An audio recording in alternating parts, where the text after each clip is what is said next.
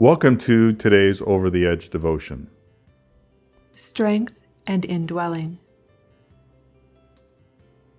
For this cause I bow my knees unto the Father of our Lord Jesus Christ, of whom the whole family in heaven and earth is named, that he would grant you, according to the riches of his glory, to be strengthened with might by his Son in the inner man, that Christ may dwell in your hearts by faith, that ye, being rooted and grounded in love, may be able to comprehend with all the saints what is the breadth and length and depth and height, and to know the love of Christ, which passeth knowledge, that ye might be filled with all the fullness of God. Ephesians chapter 3, verses 14 to 19. In no part of Paul's letters does he rise to a higher level than in his prayers, and none of his prayers are fuller of fervor than this wonderful series of petitions. They open out one into the other like some majestic suite of apartments in a great palace temple, each leading into a loftier and more spacious hall, each drawing nearer the presence chamber, until at last we stand there. Maclaren. The second prayer in Ephesians possesses remarkable affinities with the first. Indeed, the two are complementary, and many of the expressions call for close comparison. 1. The standpoint. For this cause, verse 14. To what does this phrase point back? Some associate it with verse 1, for this cause, thinking that St. Paul, having been diverted from his main teaching in verses 1 to 13, here resumes it in the form of a prayer. But perhaps it is still better to regard the resumption of the main teaching as coming in chapter 4, verse 1, where the apostle again speaks of himself as the prisoner. This would make chapter 3 wholly parenthetical, so that instead of the present prayer being based on the teaching of chapter 2, the apostle is led here to speak of his ministry, chapter 3, verses 1 to 13, and its outcome. His ministry is a gift, a trust, a stewardship, and its purpose is the proclamation of the gospel and its results in the accomplishment of God's purposes for Jew and Gentile. On this view, the standpoint of the prayer is associated closely with his ministry and its effects, as seen in the immediately preceding verses. It is because of his remarkable ministry, given to him by God, and all the spiritual privileges brought to the Gentile Christians thereby, that he is able to work for them, verse 13, and also to pray for them, verse 14. Thus, while the prayer in chapter 1 looks at their life from the standpoint of the divine purposes, this prayer will be occupied with their spiritual privileges in Christ. 2. The attitude. I bow my knees unto the Father, verse 14. The intense reverence of the apostle in this allusion to bowing his knees is particularly noteworthy. As a rule, the Jews stood for prayer, Luke chapter 18, verses 11 to 13, and prostration seems to have been an exceptional posture. But in connection with Christians, kneeling is mentioned, Acts chapter 7, verse 60, chapter 9, verse 40, chapter 20, verse 36. Nothing could more beautifully express the true attitude of the soul before God than this posture of the body. At the same time, the use of the word Father indicates the other side of the truth and confidence with which we approach God. He is at once our God and our Father, chapter 1, verse 17, and our attitude must be expressive both of our adoration and of our assurance. He is great and good, and we approach him as the Holy One and the Loving One. 3. The address. The Father from whom every family in heaven and earth is named. It is interesting that the title God is not associated with this prayer as in chapter 1, although the thought of deity is found in the allusion to bowing the knees. And in addition to God as the Father, he is described as the One from whom every family, Greek fatherhood, in heaven and earth is named. This seems to mean that whatever element of family life exists, it comes from God. that all true spiritual life in heaven or earth has its origin in the Father. The scope of the prayer is particularly noteworthy as we contemplate God as the fount of every fatherhood and the parent of all men everywhere.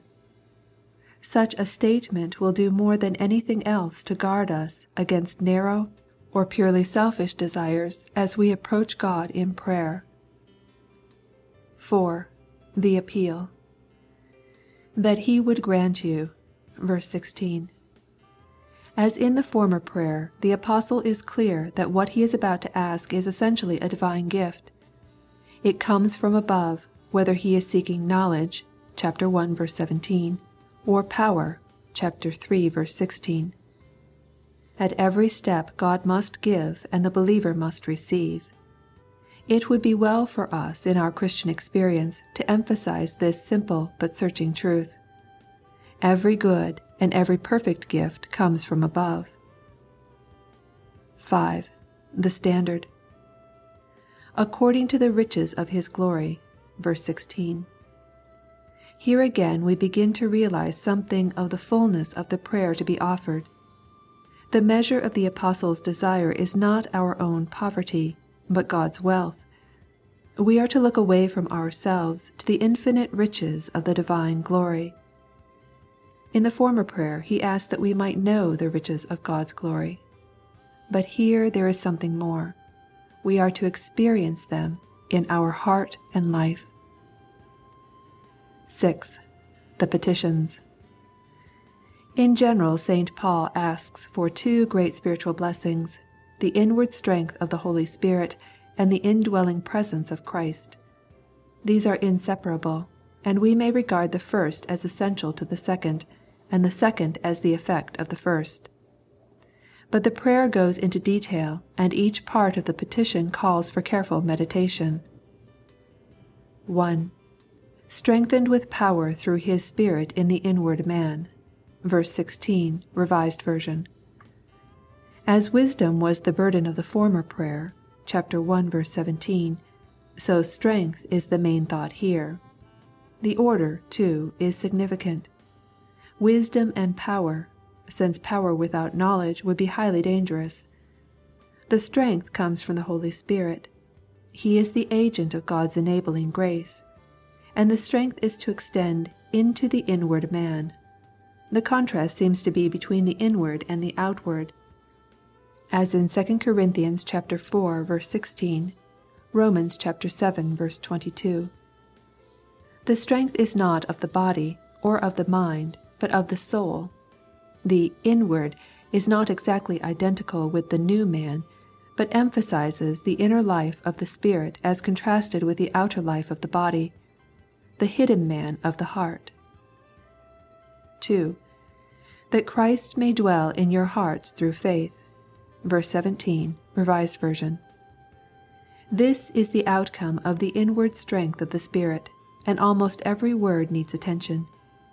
The indwelling of Christ is virtually identical with that of the Spirit, chapter 2, verse 22, although of course Christ and the Holy Spirit are never absolutely identified in Holy Scripture, 2 Corinthians chapter 3, verses 17 and 18. It is only in regard to the practical outcome in the believer's experience that the indwelling of Christ and the Spirit amount to the same thing. This is to be a permanent indwelling and not a mere passing stay, just as believers together are described as a temple for God's permanent habitation, chapter 2, verse 22, Greek. This permanent indwelling of Christ is to be in your hearts. Almost every prayer is thus concerned with the heart, the center of the moral being, and the Apostle prays that Christ may make His home therein. This is no mere influence, but a personal presence, the living Christ within, and it is to be through faith. It is faith that admits Christ to the heart, allowing Him to enter into every part of the inward man. And the same faith that admits Him permits Him to remain, reside, and rule. Faith, in a word, is the total response of the soul to the Lordship of Christ. 3. That ye, being rooted and grounded in love. verse 17. Here again the original expressions imply permanent results, and the two words rooted and grounded are beautifully complementary. The one refers to a tree, the other to a house, and the expressions point to those hidden processes of the soul which are the result of Christ's indwelling and the Holy Spirit's working. The power of the Spirit and the indwelling of Christ tend to our permanent inward establishment in the element and atmosphere of Christian love. This is one of the 7 occasions in this short epistle where we find the Pauline phrase, "in love," referring to the sphere and atmosphere of our fellowship with God. The love no doubt means primarily, and perhaps almost exclusively, God's love to us, as that in which we are to live and move and have our being. 4. May be strong to apprehend with all the saints what is the breadth and length and height and depth. Verse 18, Revised Version. Here again the emphasis is on strength, and the Apostle prays that we may have full strength to grasp, may be quite able to accomplish this purpose. Spiritual ideas can never be appropriated by intellectual action alone. It is not by brilliant intellect, but by spiritual insight that we become able to comprehend. Although there is now no specific reference to love, it would seem as though the idea of verse 19 is already in view, and, assuming this to be the case, we have 4 aspects of the divine love which we are to be strong to grasp. Its breadth means that there is no barrier to it, reminding us of the extent of the divine counsels. Its length tells us of the divine foreknowledge and His thought of us through the ages. Its height points to our Lord in heaven as the goal for the penitent believer. Its depth declares the possibility of love descending to the lost abyss of human misery for the purpose of redemption. And the ability to grasp the divine love in this 4-fold way is to be experienced with all the saints. It is impossible to accomplish it alone. No spiritual exclusiveness is thinkable in this connection, to say nothing of the lower forms of egotism and selfishness. Twice in this brief writing does the Apostle refer to all the saints, chapter 6, verse 18, thereby reminding us of the place and power of each saint in the spiritual economy of God. One saint will be able to comprehend a little, another saint a little more, and so on, until at length all the saints together are strong to grasp the divine love. The wider our fellowship, the fuller and firmer our hold of the love of Christ. This is doubtless why public worship is so strongly emphasized in the New Testament. Where 2 or 3 are gathered together in my name, there am I. The experiences of our fellow worshipers are always intended to be, and usually will be, of help to our own fuller realization of our Lord and Master. The soul is justified solitarily and alone, but it is sanctified only in the community of believers. 5. And to know the love of Christ which passeth knowledge. Verse 19. If we are correct in interpreting verse 18 of the divine love, the present verse will be the climax of this part of the prayer, and it has been helpfully suggested that we have here the 5th dimension of the love of Christ after the 4 already mentioned.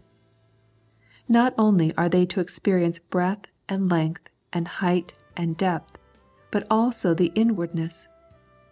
They are to know by personal experience the love of Christ as it can only be known by those who have fellowship with Him. It is a love that surpasses knowledge, just as His power surpasses everything. Chapter 1, verse 19. The paradox of knowing that which surpasses knowledge will not be misunderstood from the standpoint of spiritual experience, because it is the difference between apprehending and comprehending. We know, and know deeply, increasingly, blessedly, and yet all the while there are infinite stretches of love beyond our highest experiences. 6. That ye may be filled unto all the fullness of God. verse 19, Revised Version. This is the climax of the prayer, and is the culminating purpose of the work of the Spirit and the indwelling of Christ. Strength, indwelling, love, and knowledge are to issue in fullness, and we are to be filled unto all the fullness of God. In the former prayer, this fullness is associated with Christ and with His body, the Church, chapter 1, verse 23. But here it is specifically associated with God and ourselves as believers in Christ. When these two passages are associated with chapter 5, verse 18, which speaks of the fullness of the Spirit, we have the word fullness connected with each person of the Blessed Trinity. What it means for the soul to be filled to overflowing with the presence of God itself is beyond our comprehension. It can only be a matter of personal experience, as we seek to fulfill the proper conditions. Such a prayer for the fullness of God is best expressed in Miss Havergal's words. Lord, we ask it, scarcely knowing what this wondrous gift may be, but fulfill to overflowing, thy great meaning let us see. Thank you for listening to our daily devotion. May God continue to guide you each day in your daily life.